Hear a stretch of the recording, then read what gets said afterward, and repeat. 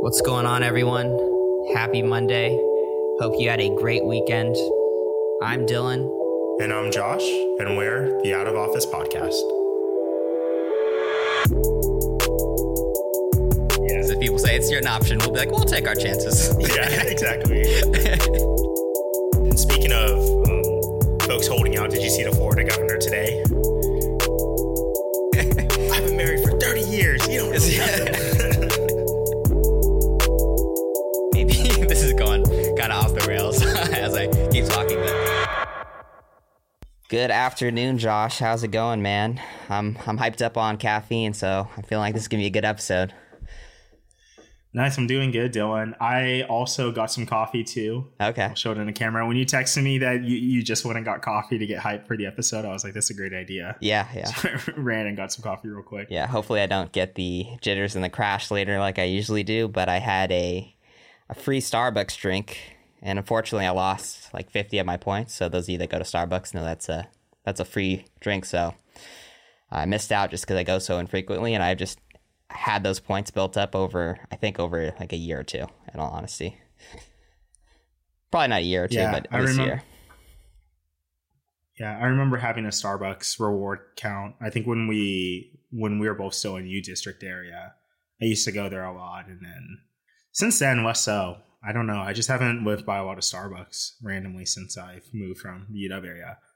Yeah, I think that's probably a good thing. It's kind of, at least in my opinion, a pretty big waste of money compared to just doing it at home. Yeah. I didn't really notice a huge taste difference.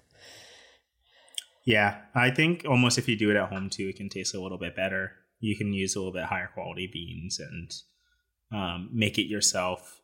Ultimately, coffee is just bean water. Yeah, it's pretty expensive bean water. pretty much.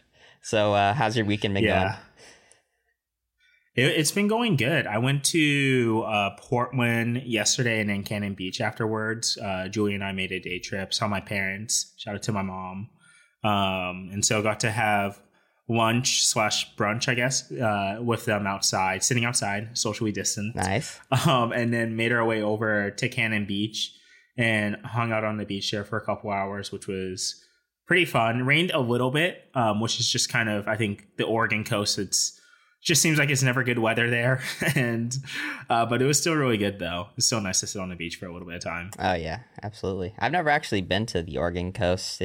What are the beaches like there? Is it, nice California sand, or is it more, the dark gray? Yeah. Yeah, the times that I've been to the Oregon coast, it seems like for me, it often is just a little bit gray, pretty windy too. The beaches themselves are really nice, the nice sand and whatnot. Mm-hmm. I just feel like whenever I go, it's just a little bit chillier, where once you get to LA, right, it's like you're going there to sunbathe and maybe splash into the water a little bit. But Oregon and the Washington coast too kind of seems like you're more walking along it with a light jacket on. It's not really more to sunbathe, but maybe that's just the times I've gone. I don't know. Maybe I'm just unlucky. Gotcha. Do you think you'd ever live like on a beach? Would you want to live on the water? Like, what's your dream? Where would your dream house be in terms of location? It doesn't have to be like a state, but like, would you want it near the water, or would you want it in more foresty area or city, or what? Yeah, I wouldn't mind a view of the water if I, had all the resources in the world. I don't know necessarily if a beach is a super big deal for me. If I can afford it, that's great. But for me, I do kind of get annoyed with like the sand and whatnot, and it's just like kind of messy. Mm-hmm. And so it isn't something I'm like super excited about. Like, I need a beach, for if I had my dream house. But I'm not going to deny it. Yeah. How about you? Oh yeah, I'd love to live near the water. I think I'd be more inclined to not want to have a house where it's like you open the door, take a few steps, and you're right on the water, just because global warming, storms, and things like that. So I'd more want to have like a really large property where it's, maybe like a football field's length away from the water, but you can walk down to it from there. Kind of get what I'm saying? Yeah, for sure. And yeah, with global warming, it makes it super weird. I know there's some services out nowadays for if you're buying property that you think there's even a chance of like water getting higher and it kind of overtaking your property, you can buy reports now, which like gives us different scenarios for the house you're buying and basically showcases like what's the probability of global warming taking over your house and property. Wow. And it's really interesting. Humans adapt. We're not necessarily adapting right now to changing the course of it, but at least we're building in like how to change our purchasing habits in light of global warming. Yeah. But yeah, I would get super nervous that the water level would just rise and you don't have a house anymore. Yeah, I wonder if global warming has slowed down due to, the virus and everything that's going on, just because at least in Seattle, I feel like we haven't had a summer at all. It's been like top 71 degrees for the past 2 months. And I feel like at least now we get into the higher 70s, 80s, and it's sunny every day typically. Yeah.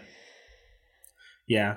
I mean, hopefully with COVID and stuff, it definitely hasn't had a negative impact with less people driving and whatnot. And I think agriculture tends to contribute a lot to global warming as well too. And so the supply chain difficulties, I'm sure, have been really bad, right? Because people aren't able to get the food that they want. But as I read through the vegan Facebook group that I'm still a part of, they definitely point out one of the pros is that there's less animals getting killed. And I think as agriculture slows down potentially a little bit, that it'll probably help global warming.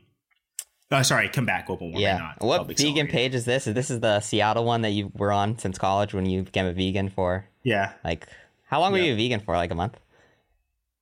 Like 2 or 3 months. 2 or 3 months.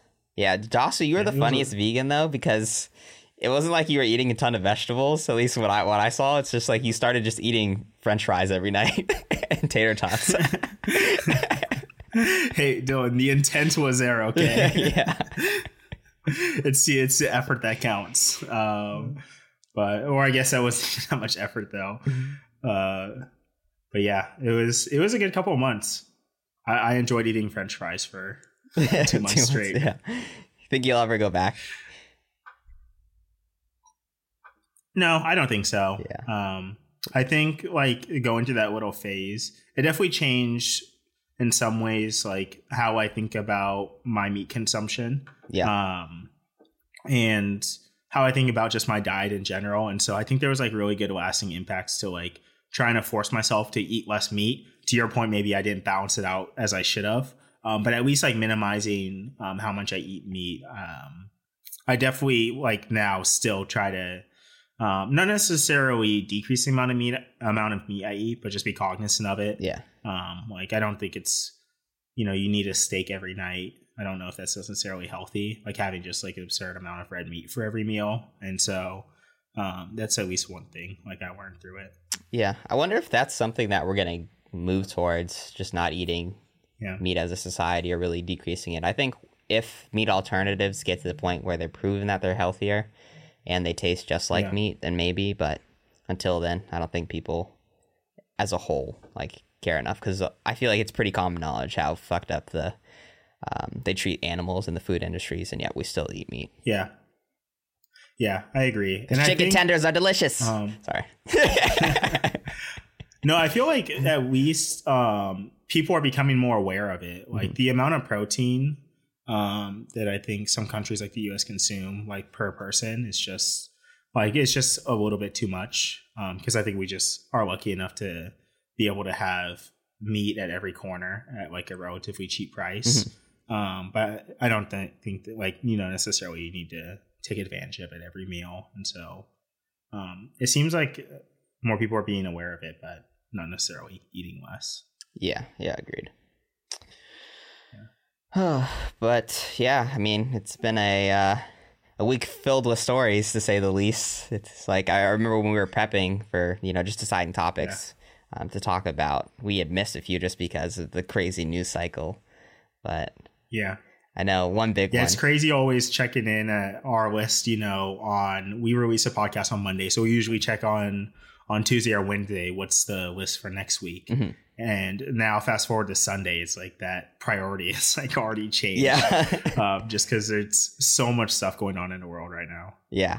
And I think one big story that was at the beginning of the week was the Brazil president, Bolsonaro, I think is how you say his last name. he actually tested positive for the coronavirus, and he's been one of the main people that's been a big denier of it. Like it's just a flu. Yeah. It's not really a big deal, anything like that. So what are your kind of thoughts on that? Yeah, I think it was only almost a matter of time before he got it. Just because Brazil is having such a bad outbreak right now, it's really, I think, along with the U.S., kind of considered the epicenter of coronavirus right now. And Jair Bolsonaro was being super reckless in terms of how he was approaching the virus. Yeah. He was almost more aggressive than Trump with his denial of it, and basically spreading disinformation about it, just because, of course, he's worried about his perception and whatnot. And I think for whatever reason, he tends to follow kind of how Trump acts too. He's kind of followed the Trump playbook for getting elected and running his presidency. But it did seem like, just with how many cases Brazil has and his resistance to wearing a mask or really taking any preventative measures, having lunch with groups of 7 or 8 people in close contact, refusing to wear a mask and whatnot, it seemed like he was almost going to get it at some point. And I thought the really crazy thing too was when he gave the interview of telling the reporters that he had coronavirus, the way that he told them was he took off his mask and then took two or three steps back, and it was like basically telling these reporters without a mask that, hey, I just got coronavirus, just to let you know. And he's only 4 or 5 feet away from the reporters. I was like, wow, you're crazy. Yeah, I think he says like, you might want to stay away from me or something like that too. Yeah, he literally took off his mask to tell people that he had coronavirus. He's like, don't worry, we're like 5 feet away. But if I was a reporter, I'd be like, bro. It's 6 feet. Yeah. Yeah. Reckless. I'd be like, oh my gosh. Yeah, imagine just being around someone with coronavirus without a mask. That'd be like, man. It would be super scary. Yeah, and he's been doing Zoom meetings and stuff like that and is isolating now. But I think it's going to be crazy if he doesn't get a bad case and it's just, one of the mild cases where it's just he's fine or whatever, because he is 65 years old. And if he gets it like that, then how he's going to come out of this is going to be like, it's no big deal, even more so than now. It'll be super dangerous. Yeah. Either, I think 2 things would happen is that he gets a really mild case and it's going to be really bad because he's just going to like downplay it even more, or he gets really sick and maybe it changes his view on it. Kind of how like Boris Johnson got it and it seemed like his view of it changed. Although he was never like as crazy as Bolsonaro was, but like once he got it, he changed up, how he acted about it. Yeah. Yeah, because Boris did end up getting hospitalized for it a little bit, but it'll be interesting to see over the next couple of weeks how he fares with it. I'm always really conflicted because I never want, someone to get hurt or to, become really sick. But if he has a similar experience as Boris had and having to get hospitalized for a day or two and kind of scare him a little bit, I do think it'll ultimately help more people because I think his approach to it would change. Yeah, I think it'll be definitely more beneficial him getting more sick than him not, just because it'll affect a lot more people's lives if it is indeed he doesn't get that sick. Yeah. But so far, so good, it looks like. But we'll see. It's a lot of people get it, and I think it lasts, it can last like 2 weeks or whatever, and they feel fine for a little bit, and then they'll feel really sick again. Yeah. And so, I guess only time will tell with him. Yeah, it goes up and down because Boris didn't get admitted until like week 3, right? Week 2.5, 3, where he just couldn't shake it for whatever reason. Yeah. He like passed the 2-week mark and then he just still felt really bad. And so I think he got admitted like way later in like what you would think is a typical cycle. Yeah. Yeah. And with the case spikes in the U.S., I know that Florida today is Sunday, by the way, everyone. They just surpassed 15,000 cases in a day, which is the most for any state anywhere. But what they've been saying with the number of cases that have been increasing is that the death rate has seemingly gone down. So it was at about like 7 or 8%. Now it's a bit under 5%. But that's primarily due to, it appears, younger people getting it. So people that are less likely to be, severely compromised from it. And then they could also say, though, that could change because, the spikes are just happening, and people that do end up dying from it, it takes, a few weeks. So we'll see. Yeah, that's interesting. Yeah, it is good to hear that at least the death rates is going down, but still a lot of new cases. Florida is getting really bad. I'm hearing Texas is even considering going back to phase 1. I think Atlanta is considering shutting it down too. Wow. And everyone going back to stay at home orders, which will be interesting to see how that plays out for sure. I did see Trump wore a mask for the first time today. Since coronavirus started, it's the first time he's shown a mask. Wow, what a weak man wearing a mask. Yeah. Fringing on my rights. Of course, he had to, as he wore it, he was like, I was never against masks, I just thought it's personal choice and whatever. Mm-hmm. I don't know how much the Brazil president getting coronavirus may have impacted him being willing to wear a mask. I don't know if you think there's any correlation there for him seeing basically another him. Yeah. And Brazil is basically experiencing the same thing that the US is experiencing. Yeah. If that impacted him being willing to wear a mask. Yeah, I think it probably did because he's like, okay, maybe I can get it. I mean, that's the second person that's gotten it. That's been a world leader and one that I, mm-hmm. like. So it could definitely happen to me. Maybe I'll be a little bit more careful, or maybe he's seeing that with more southern states putting on masks and mandating them and whatnot. Maybe he wants to be on the right side of things. If it does show that it's, a good thing to do. So we'll see. I don't think I'd be surprised if he kept wearing a mask this week, though. I think that was probably just a one-time thing, and then he'll take it off like he did last time. Or he'll phase it in. Yeah, or phase it in. Yep, I was always about masks. I was always about wearing the mask.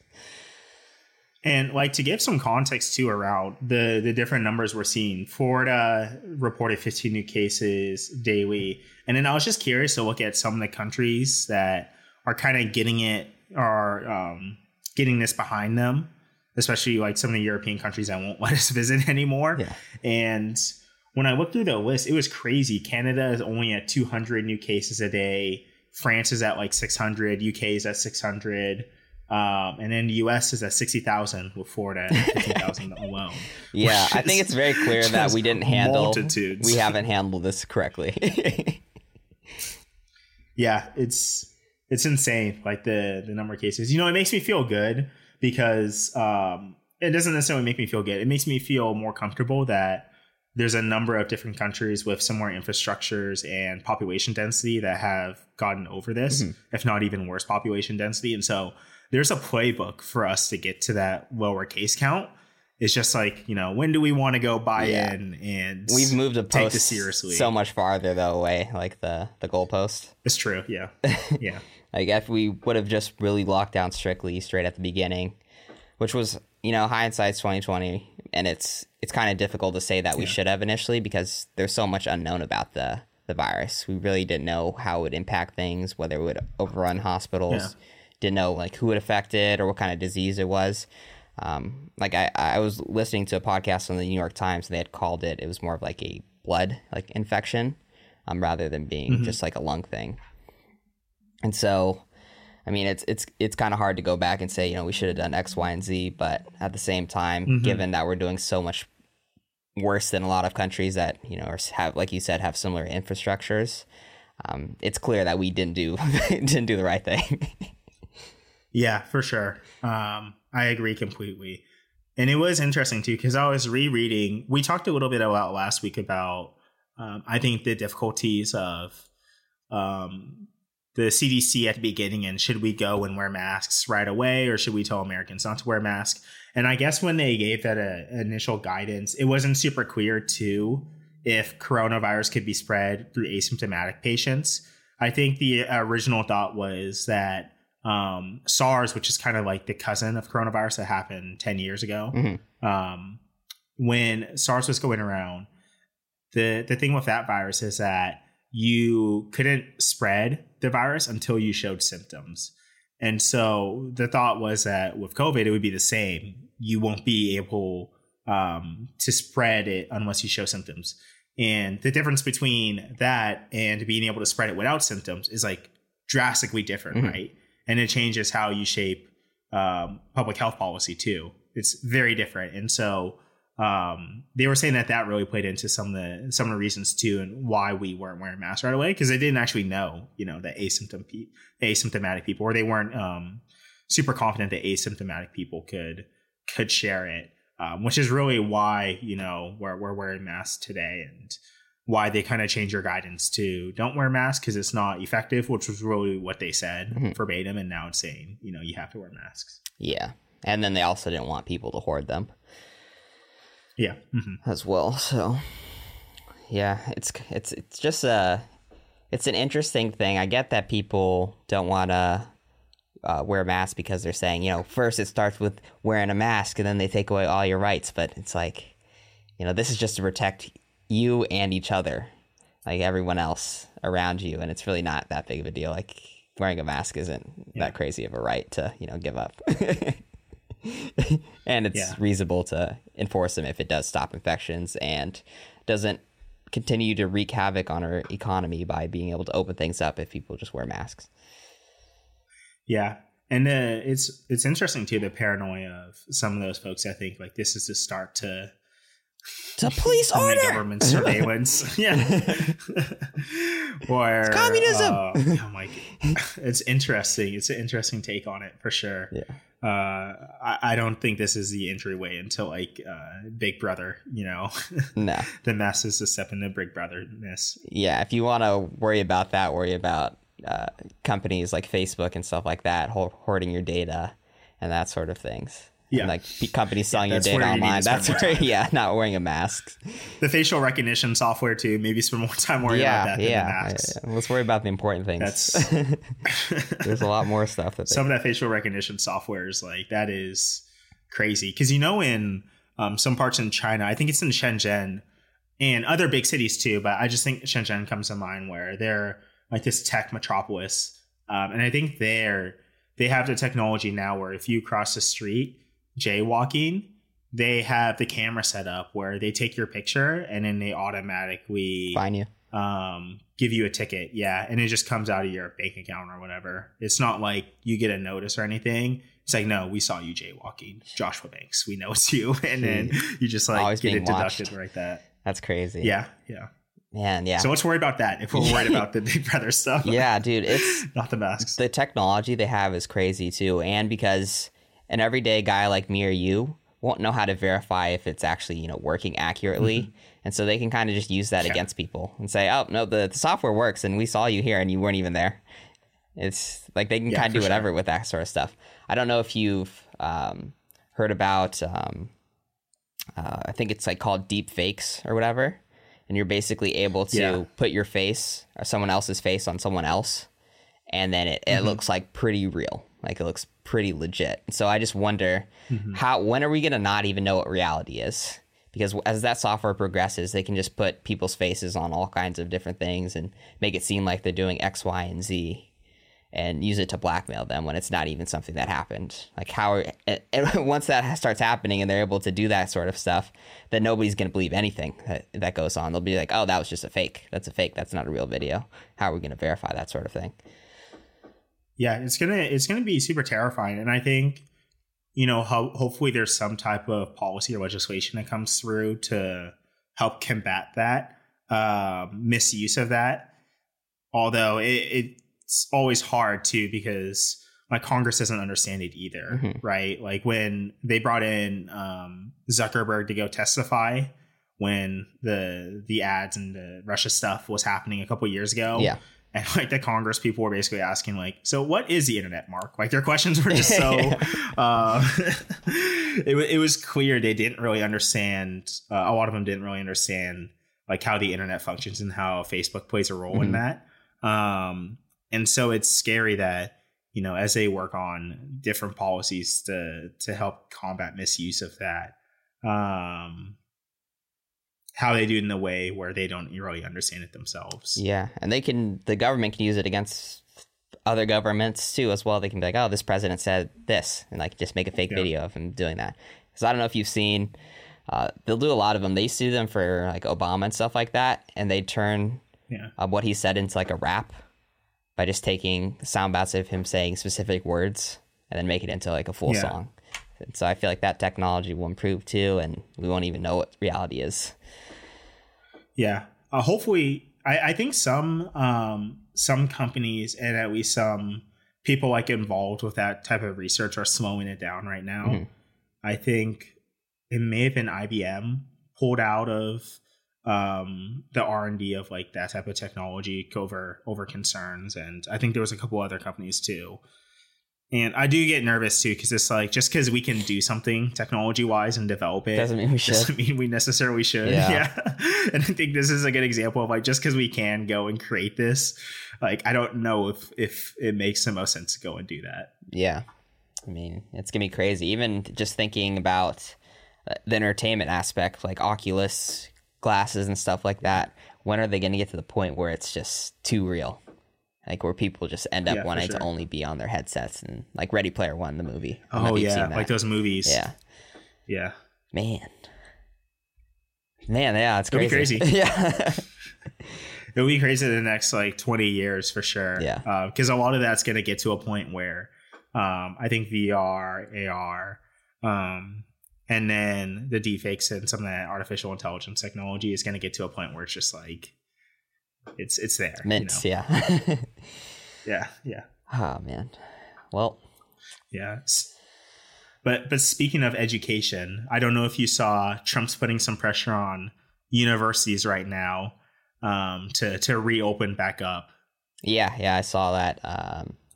I think they were going to revoke visas for students that were taking classes online, so international students. Which would be pretty major for colleges and universities, because for those of you that don't know, international students typically pay like a significantly higher tuition. Like I think at UW it was almost double. So like they pay like $80,000 a year versus, in states like 20 or so, around that, if you don't include room and board. So definitely would be a big hit for the colleges if that happens, and people are like, well, I'm not gonna take these online classes and pay 80 grand. Yeah, because higher education in the US ultimately is a business at the end of the day. And absolutely, it's an incredibly lucrative business too. And when we look at like what makes up that business, a bulk of it is going to be international students, because to your point, they get charged an exorbitant rate compared to in-state students. And then they typically pay full price too. Mm-hmm. Oftentimes they're paying full price. They're not getting, university granted scholarships and stuff like that. And so it really does seem like he's trying to put financial pressure on them to reopen back up. Which is pretty scary. And I've already seen like some petitions. I saw the one on Facebook on, hey, let's petition UW to offer some 1 credit in-person class that, or international students can sign up for and be able to take and still enroll. And it puts, I think it puts some students in a really difficult spot too on like, do they want to stay in the US where COVID is spreading wildly, just to make sure that they can still attend college, mm-hmm. or do they want to go back home? Yeah. And so it is a super difficult position. And I think MIT and Harvard have already partnered up to sue and try to block that order. And my guess is other universities follow suit and join that cause to try to block that. Yeah. And I think another interesting thing that you kind of touched on is schools are suing Trump because of this. And I think one of the things that a lot of people don't realize, the reasoning behind why Trump is doing this, is because he's, trying to force schools to open, like you mentioned earlier, where the media and everyone is kind of just chalking it up to being like a racist thing, like saying, oh, he just doesn't want immigrants in the U.S. and he's just trying to push out a bunch of immigrants. But it's a lot more. He's trying to actually, force schools to open, because that kind of fits his agenda and what he's trying to do, which is to get everything back and running and open. Yeah, it's about getting business back going for him ultimately. And this is just another one of America's businesses that he's trying to I almost said nudge over the starting line, but really force over to get people back started. And so I think that really is like his intention. And even K through 12, he's doing something similar in that he's threatening to withhold federal funding and whatnot. Betsy DeVos is saying all of this crazy stuff like the CDC guidelines are too unrealistic. Schools won't be able to open. And so even for K through 12, he's kind of following the same approach of trying to really force schools to reopen. And for K through 12, it is kind of terrifying because it is, now we're talking about kids kind of being pawns in this how do we reopen process. And so that part is a bit scary. And I think for a lot of schools too, they're just looking for help and some collaboration to get stuff started. I don't think there's a lot of schools that are saying, we don't want students back next year because, the negatives of that in terms of how, another generation of people are educated would be bad. A lot of the social skills that kids learn in school, that would be really bad too, not being able to interact with other kids too, like the social impacts of that. And so I think a lot of schools are saying we want to reopen. We just want to make sure we do it safely. But this approach is more of like just putting a gun to their head and saying, no, stop talking. Like we need to go open it right now. Yeah, agreed. And I do think, at least personally for me, I do think it's very important that schools do figure out something where they can have kids in school and in class, just because kind of thinking of outside factors is kids in, disadvantaged communities especially, or less wealthy areas are going to be affected the most because those districts don't have the money to give everyone a laptop. A lot of those kids rely on free and reduced lunch, and they're not getting that. A lot of the kids might not have the best home life, and their parents can't spend time and teach them stuff and help them out with school, and school's kind of a safe haven for them. And it really is an opportunity that can kind of help them improve their life moving forward. If they are able to do well in school, they can go to, a good college and get a job and that sort of things. And right now they're not even really getting a fair chance or opportunity. Where I know schools that are in wealthier areas, like let's say in Seattle, Bellevue is a really wealthy area. All the kids have a laptop just in general already at those schools. And, it's not going to be a problem. Their parents can pay for online tutoring and things like that. A lot of them, not all of them, but it's a lot higher percentage. And so I think it'll just result in a greater disparity between, less advantaged communities and wealthier communities in terms of knowledge and learning and just opportunities in the future. So that's my big thing. And especially considering the fact that for, young kids and I guess college students, the death rate is so low that it's almost... or maybe not. Let's take out college because you pay for that and you can do that online. But K through 12, it's kind of like I think the pros outweigh the cons in that sense of having them go back to school rather than keeping them out. So I would definitely push for kids to be able to go back to school because of those reasons. Yeah, I think some great points for sure. I think getting kids back to school is something that needs to happen. But it needs to be done safely ultimately. And so how do you go and solve both those things? It's going to be hard for sure. And I just don't know if threatening to withhold federal funding right now is the best mechanism to go and solve that collectively. Yeah, I would agree with that. And it would help. Yeah. And the thing I get nervous about too is that if this keeps up and the case counts don't go down, will it be safe to open schools? And so I think we really need to, take it more seriously and bring down that curve to have kids go back to school. Because if it continues at this kind of scale, I don't know. I don't know if it'll be possible for that to happen.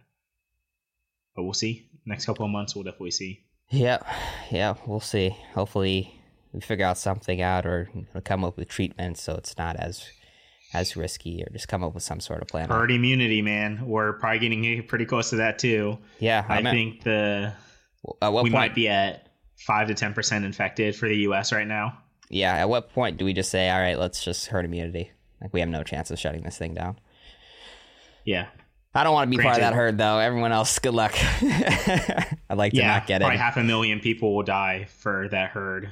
For that herd immunity. So Yeah, I wonder. I'd be interesting to see like because a lot of people bring this up, the actual impact versus the deaths, which is it's a dark thing to look at, but it's how much worse off will we be if we just go with herd immunity versus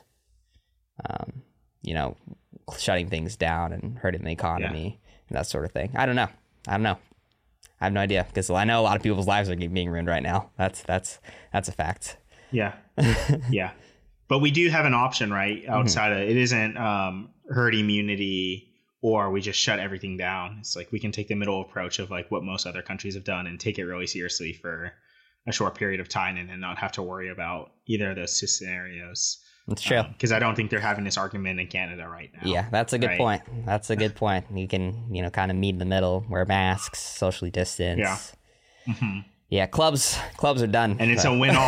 Yeah. That is true. Some bars and clubs, we may need to sacrifice, but that's probably better sacrifice than human lives. Yeah, true.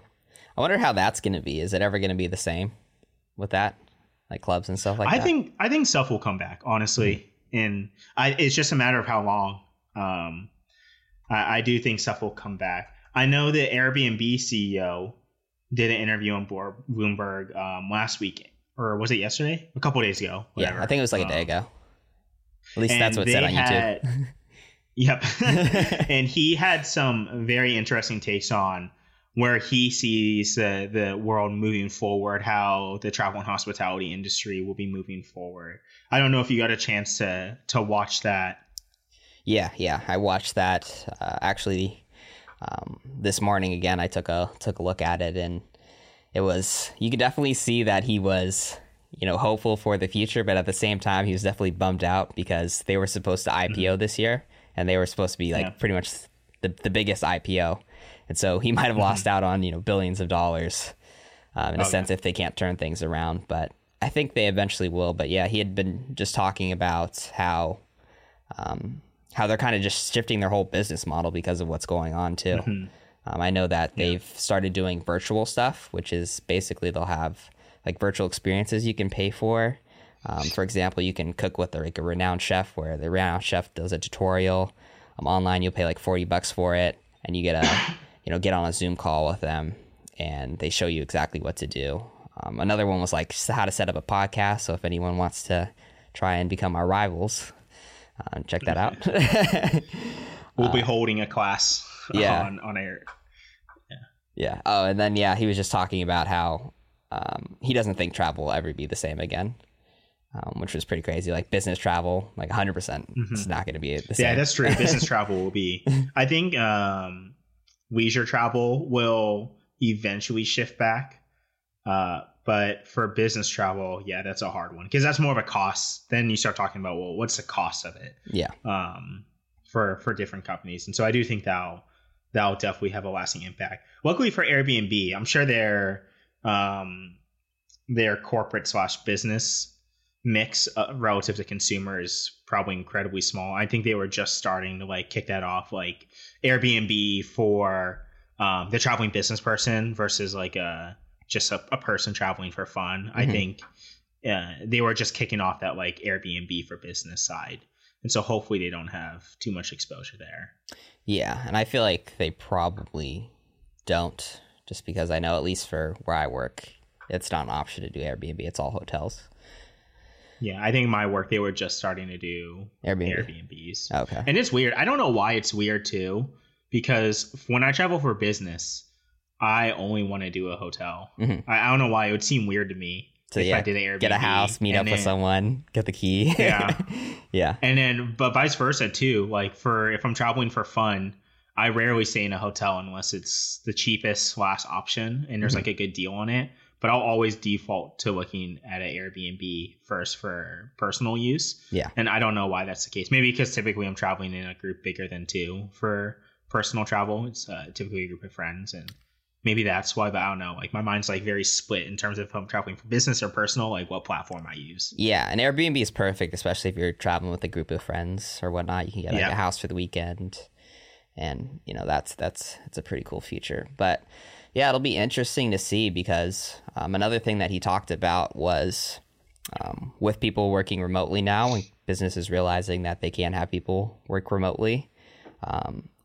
He was saying that a lot of people might start to just live in different areas for different parts of the year. So they might, do 6 months in Los Angeles, 6 months in Seattle. And as long as they're in a time zone that's, close enough to their work hours, or they can kind of, wake up early or, work later, that it'll be probably something that we see a lot more of.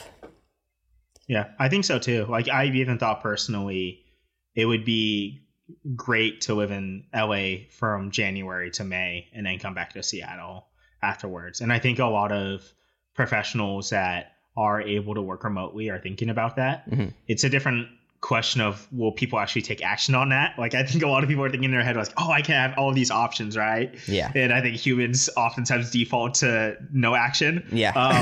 It's hard to move. Move a different state all the time. Not easy. Yeah. It's sounds great in concept, but actually doing it is difficult because you have to literally move, and then there's just a lot of steps to it. But I do think he's right in that a lot of people are considering like that shifting like how they live places and switching it up a little bit.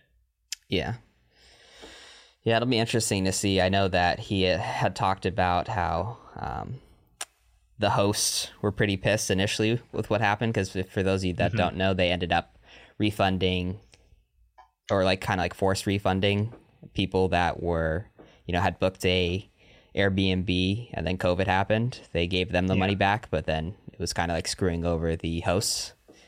And so they ended up having to take out $250 million of their own money and give it back to the host. But even still, they weren't able to cover everything. Yeah. And so it'll be interesting to see if people will continue to use Airbnb and rent out their house, because I know a lot of people were kind of over leveraged a bit. They were buying a bunch of houses. Oh yeah, for sure. Some people were being reckless with it. With Airbnb, yeah. And it almost reminds me of the mortgage crisis. Like a long time ago, what people were doing were just, getting houses, flipping them, renting them out, and that sort of things. But they were doing it with Airbnb. So it'll be interesting to see if people will still want to go in and do that, and if that'll affect, the number of homes available on Airbnb moving forward. Yeah, that one's an interesting one. I think for Airbnb, that's a super difficult situation, because as COVID was evolving, like it becomes a question of like who should share and eat that risk. And I think it's unfair if the consumer, eats all of it. I think it's unfair if the host does all of it. And I think it's unfair if Airbnb eats all of the costs too. And so I think you have to reach some type of middle ground where you kind of share it. And for a host, you will hopefully get some money back from Airbnb, but will you get all of it? I don't know if that's fair or not, right? Like, is it Airbnb's fault like coronavirus happened? Yeah. And that they should like pony up, what would be, they already spent hundreds of millions of dollars. It would probably be to do it right, like maybe $1 billion, right? And so I think that's a bit unfair. And so how do you like go and split that? And for some of the folks that were like super leveraged on Airbnb though, and they were like doing, some sketchy things financially to just like print houses basically and print rental properties, I feel less bad about that, because it's like pretty risky, and like you were taking a risk and just hoping everything would be totally fine. Yeah. And if you were over levered, like I think you were just over levered. And so I feel less bad there, but still feel bad. Like it's so unfortunate, but I feel less bad. Yeah. And I feel especially less bad just because when you think about it, one unintended consequence of Airbnb is in certain areas, it raises the rent for people, because people were doing that, just getting a bunch of places and renting them out for significantly higher on Airbnb, because you can make a lot more money than just renting it out to a person. And so it was driving up housing prices in a lot of areas. So if that could stop a little bit, that'd be great. But I mean, that's just kind of how business goes at the end of the day. So what are you going to do about it? Yeah, things will typically try to even itself out over time. I do like Airbnb. I think they're positioned really well. I know they did have to lay off like 25% of their staff, which is super unfortunate. And I saw a lot of LinkedIn posts of people looking for jobs after they got laid off. Although I did hear they got a pretty generous severance package. I think he had mentioned that in the call. I don't know what that looks like. Maybe it's 2 or 3 months of pay, which would be pretty generous. But I think they'll be around to last. I think luckily for them, relative to the hotel companies, they're not holding on to a ton of paper in terms of mortgages and leases, and so I don't think they're holding a ton of liabilities. Luckily, they're positioned way better than the hotel industry to bounce back, especially considering that the whole hotel industry was so reliant on business travelers. Yeah, that's true. Mm-hmm. Yeah, so they're definitely in the better position. I think I don't know what's going to happen with hotels because they're just not that many rooms are going to be needed anymore. Mm-hmm. Unless businesses and airlines all decide together, like, oh, we're still going to have people travel by air, but I don't think they're all going to work together. It's like, no, I'm going to lose tons of money by doing that. Why would I do that? Mm-hmm. Right? Yeah. And I do wonder if they'll IPO. I know they raised capital, I think, in March and had a $26 billion valuation. And then they had to raise, I think they issued some debt a month later, like once COVID started to hit and they realized they were in trouble. And I think through that round, they almost had to half their valuation to 18 billion, excuse me. And so they went from 26 to 18 in just the course of like 8 weeks. And so I'm sure from his perspective and your point, like he's nervous about going public and he doesn't want to lose a ton of money off of that and take a ton of haircut on going public. And if they go and it was like 18 billion, 20 billion, I would buy that all day though. I'm pretty bullish on Airbnb. Yeah, I wonder if he's concerned though, because he might consider doing it this year just because they're worried. What if we just never bounce back? Like maybe we should just do this just in case so we can get, 18 billion now, but who knows? What if this isn't even worth 18 billion moving forward? I think it definitely is, like you mentioned, just because they're positioned so well and people will continue to travel and they have the options of, you can go to a remote location, like a remote small town, and you can get a house there where you might not, the only hotel might be like a motel or something that you could stay in. Yeah. So, definitely think they're in a good spot, but time will tell. Yeah, time will tell for sure. Time will tell. Yeah. Kind of shifting gears a little bit, kind of taking it back to, I guess, Seattle. Just because this was one story that I had seen popping up everywhere, was that the Seattle City Council is working on potentially cutting the police budget by, I think, 50% or so. Oh, and what they would use some of that money for would be to replace current 911 operators with a civilian-controlled system, scale up community-led solutions, fund a community-created roadmap to life without policing, and invest in housing for all. And one of the things that was a bit concerning about this, in an article that I was reading, was that as a result of this, they're saying, or at least the police chief was saying, that they might have to close down the West Seattle precinct in order to, afford everything. And the reason why this would be kind of concerning is because the West Seattle Bridge right now is closed. And so for those of you that don't know or are not from Seattle, that's like a major bridge there's like some structural damage or something like that. And so they just abruptly had to close it like out of nowhere. And it's not going to be up for, I think, like 3 years. And because of that was like a really quick way to get to West Seattle from Seattle. Like it was like, and now what you have to do is you have to go all the way around, which is like a 20-minute delay in a sense.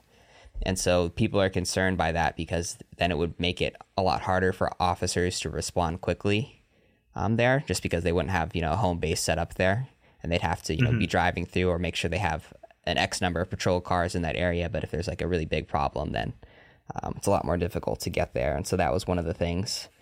What's your thoughts though on the 50% defunding? Do you think it's good that they're just, going for it all the way? Or would you prefer that they take more of a surgical approach and like kind of test a few things out first and then see, okay, what's actually works and now let's defund? Or do you think they should just go balls deep, balls to the wall? Yeah, this one's a little bit harder of me just because I think for like questions and decisions like this, like I want to look at the data super closely, and it's like, well, how much has their budget grown in the last 5 years? And it hasn't been growing. Like, did it grow 50% in the last 5 years alone? And then a 50% drop would make me feel a lot better. But if it's like they've already been taking hits and, it's all like relative basically. Yeah. And it depends like if there was an increase, why was there an increase? What was the increase due to? Also. Yeah, exactly. Yeah, you have to look at so many things to make a thoughtful decision on like if 50% is the right number. And I don't even know how the budget process works. Like, is it a negotiation? Like you ask for 50% and then you back it down to 10 or 20? Mm-hmm. Like, is this, is that one of those where you're trying to lead with a big number and then maybe it'll get worked back down a little bit? But I think ultimately I am encouraged that they're taking a serious look at how we go and allocate dollars. And I think from Carmen Best, the police chief's perspective, like obviously she's going to say that's going to have a drastic impact because that's kind of her role to say, to fight for more dollars. Yeah. And so I totally understand what she's doing too. And I don't know, it'll be interesting to see what comes out of it. The West Seattle precinct, that does, to your point, since the West Seattle bridge is closed, it seems like that would have a pretty big impact.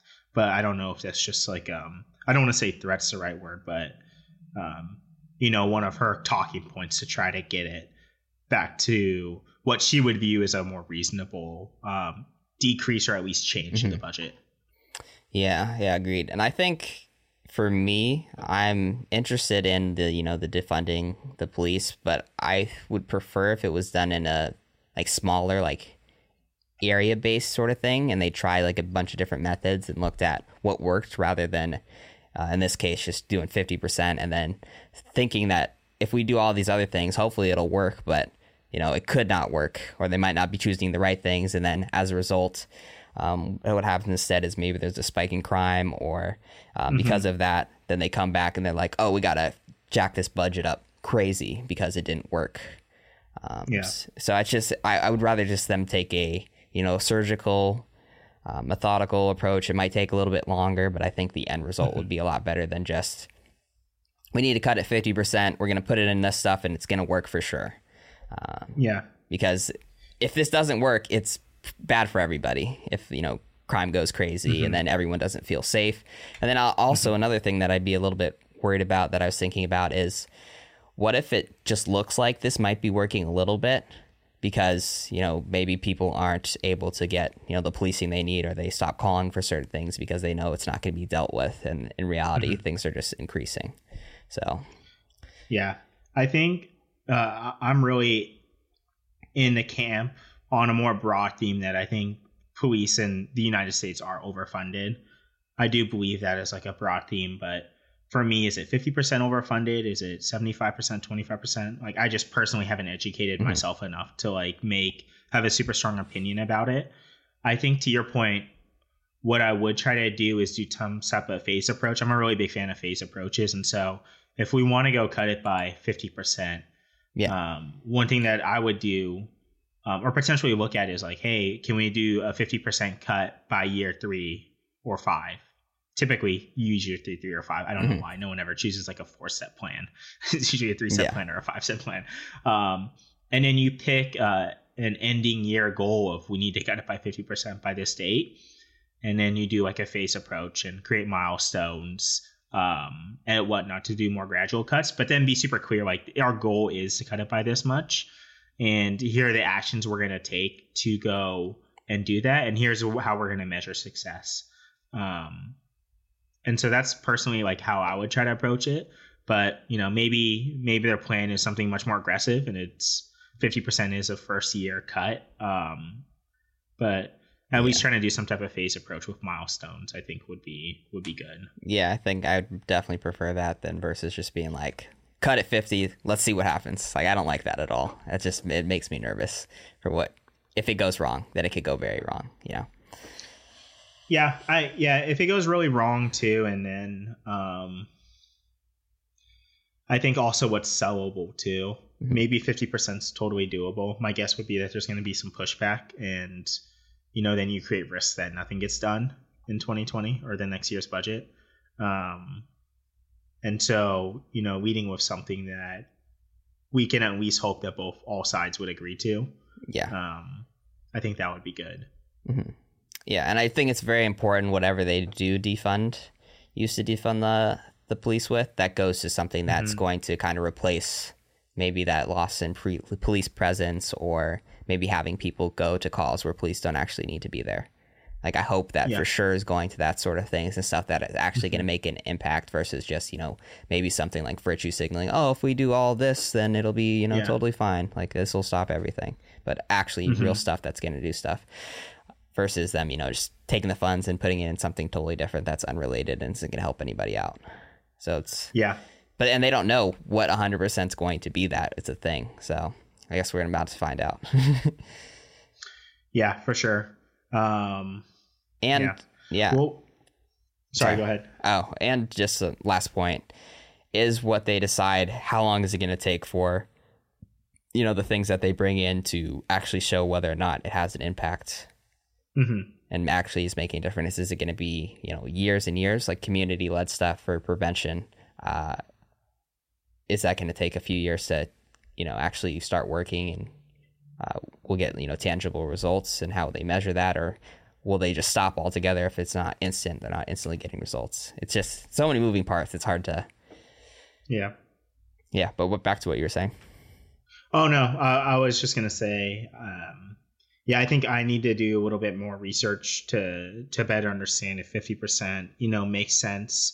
I am super encouraged that our city's taking a serious look at how we allocate money across police, which is more of a reactive, type of enforcement versus spending more money on more preventive types of services. And so I'm super encouraged we're taking a serious look. And I'm not saying that I think 50%'s they're wrong. I just haven't done enough research, but I just do hope that, and try to have trust in our public leaders to, tackle it in a way that makes sense, that can be scaled, and that's milestone based, that we're not turning on dime to do something without having a super clear cut plan on what the impact of that would be. Just to look good and, like virtue signal, I guess. Oh yeah, see, we did this. We're like the best progressive city ever. Versus, actually taking everything into consideration. But I don't know. To be honest, I don't have a ton of confidence in the Seattle City Council. Yeah. Just with how they handle everything. Like, we have the worst homeless crisisness, one of the worst homelessness crises in the United States, like, easily. And it just seems to keep getting worse and worse, and they're not doing anything and they haven't done anything in years. It's just gotten worse. So are they really the people that, are going to be able to solve this? I don't know. I'm just worried they're going to make it worse. Yeah. I would push on that a little bit. I don't know if it's entirely the city council's role to solve it. And I think they have done some stuff, but obviously it's whatever they're doing, it's not working. They are the people that are kind of the people that are supposed to solve this stuff. In all honesty, like, I know who else is supposed to solve it. Isn't it our elected officials? I guess more of it's a complicated problem, right? Yeah. Like, I don't think 7 or 9 people, how many people are on the city council, can solve it by themselves in a short period of time with limited budgets. Yeah. Whatever you guys are doing, though, not working so far. But yeah, they're probably fighting an uphill battle. I don't know everything as well. But I guess kind of speaking on crime, though, did you see about Roger Stone sentence being commuted? Yeah, he's not going, right? He's not going to jail at all. Is that how it works? No. So just to give our listeners some background, though, if you don't know who Roger Stone is, there's a good Netflix documentary on him. But he's essentially a longtime Republican operative, and he was convicted of obstructing a congressional investigation into Trump's 2016 campaign and possible ties to Russia. Prosecutors actually convinced the jury that he lied under oath, withheld troves of documents, and threatened an associate with harm if he cooperated with the investigations. And Mr. Stone, he said obviously he didn't do that, and claimed that they just wanted to get information that would hurt Trump that didn't even exist. And he was indeed sentenced, and they found him guilty of obstruction of justice and lying under oath and all that stuff, and was sentenced to 40 months in prison. But recently, Trump commuted a sentence, and when I say commuted, that means he doesn't have to go to jail. He's just a free man, and he never went to jail, so he's just good. Yeah, it's a bit weird, and it's his first pardon, if you want to call it that, since 2017. So one of the few that he's made while in office, and it's an interesting pick for sure. And some Republicans have even called out, this wasn't the right thing to do. I think Chris Christie had said he wouldn't have commuted his sentence. Mm-hmm. Shout out to Chris Christie. What an interesting dude as well. But yeah, it's a bit weird for sure. It is. Yeah, and it's because it's like that he was directly involved with Trump and was going to jail for stuff related to Trump, and then Trump just kind of let him out. I mean, loyalty. Shout out to, I guess Trump's loyal to him. Yeah, and Stone's a weird dude too. Like even a lot of Trump's camp, they because I think initially Trump would oftentimes talk to Stone on the phone and stuff like late at night, just bouncing ideas off of him. And Stone's like, just, he loves the attention. He's like, oh yeah, you can bounce crazy ideas off of me. And then I think finally the Trump campaign had to tell him like, yo, you need to stop calling this dude because he's like crazy and not a good look for our campaign. And so they basically had said like, Stone's not working for the campaign anymore. Yeah. And so I think there's like just unanimous consensus among a lot of people that this dude is not good. And Stone's even said himself, like he's a dirty politician or dirty trickster. Mm-hmm. Like he's an expert at dirty politics. Yeah, that's interesting self-branding, Yeah, but what does this mean in the reality? I don't know. This story's probably going to be gone away in a week. Yeah, I mean, yeah, it won't last more than a couple of days. I think Robert Moore wrote like an op-ed about it, and some other people are saying stuff, but I think in a couple of days we'll have long forgotten this. Yeah, it's kind of fighting an uphill battle, and I think we talked about it that we want to obviously be what is it? Not neutral, but objective when we talk about Trump and stuff like that, because it seems like a lot of people, their whole content is just bashing Trump, even though it's justified most of the time. It just gets kind of boring because everyone has the same takes on him and what he does, and it's so crazy. And in reality, he can really do anything he wants because he's created an image where whenever he does something, it's just like, oh, that's not that crazy. He's done crazier things. Yeah, it is interesting, like his approach. He's created like a numbness to his shortcomings and mistakes. Mm-hmm. Like it's just like he did it volume wise, which is a very bold approach. Like I'm gonna make so many mistakes and so many questionable moves that like it's hard to pin me down, right? Yeah, like there's not really anything that's gonna make people like, oh my god, oh, what is he doing? It just gets old after a while, people saying it, because it's like, I know it's crazy, but it's just what we're all used to now. Yeah. The Ukraine thing was pretty wild too. Like I completely forget about the whole impeachment thing. Oh yeah. That was a thing back in the day. Yeah, that was the thing. The impeachment thing, him clearing out the protesters with tear gas, the peaceful protesters. Yeah. That happened a few weeks ago. That was pretty wild. Yeah, that was pretty wild.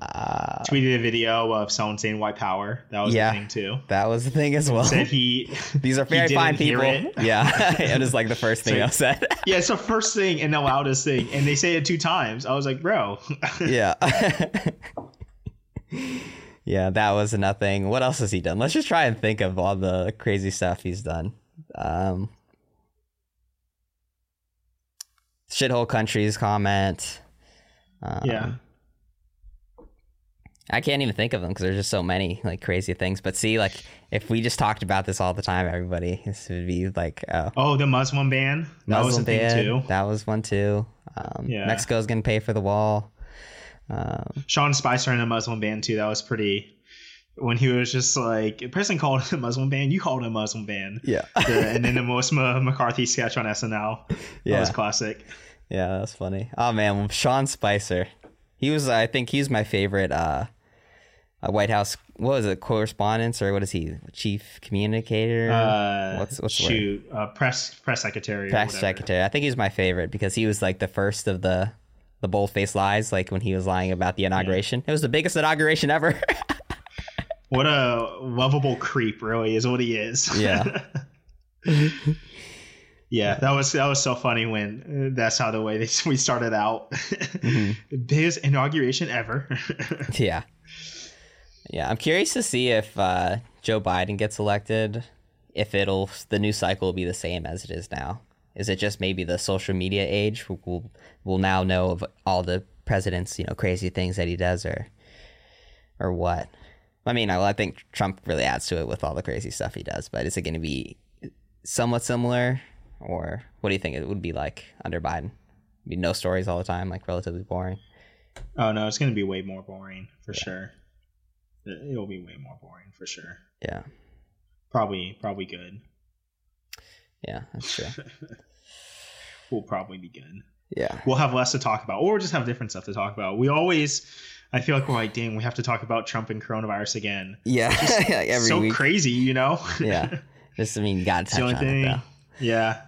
Maybe next week we'll discuss Will and Jada. I know we were... Will and Jada, oh man. We don't have to dive into that. I see we're almost at an hour right now, so I don't think we want to open up that box, but that was an interesting one too. Yeah, we can hold off on that. Yeah, I mean, I guess we might as well just shut things down then. Anything else you want to talk about, or pretty much ready? No, it was good talking to you always. It was, it's a crazy stuff, a lot of crazy stuff going on, but it's always fun chatting with you about it. Yeah, absolutely. Thanks everyone for listening. Forgot to mention this at the beginning, but we have a YouTube channel where we post clips. We're still kind of figuring it out right now. And also figuring out how to get people to look at it. So if you do see it, subscribe, look us up, Out of Office Podcast. You'll find us for like the 12th video down. But that's just clips. Feel free to share them with your friends. And yeah, thanks for listening, everybody. Sounds good. See you next week.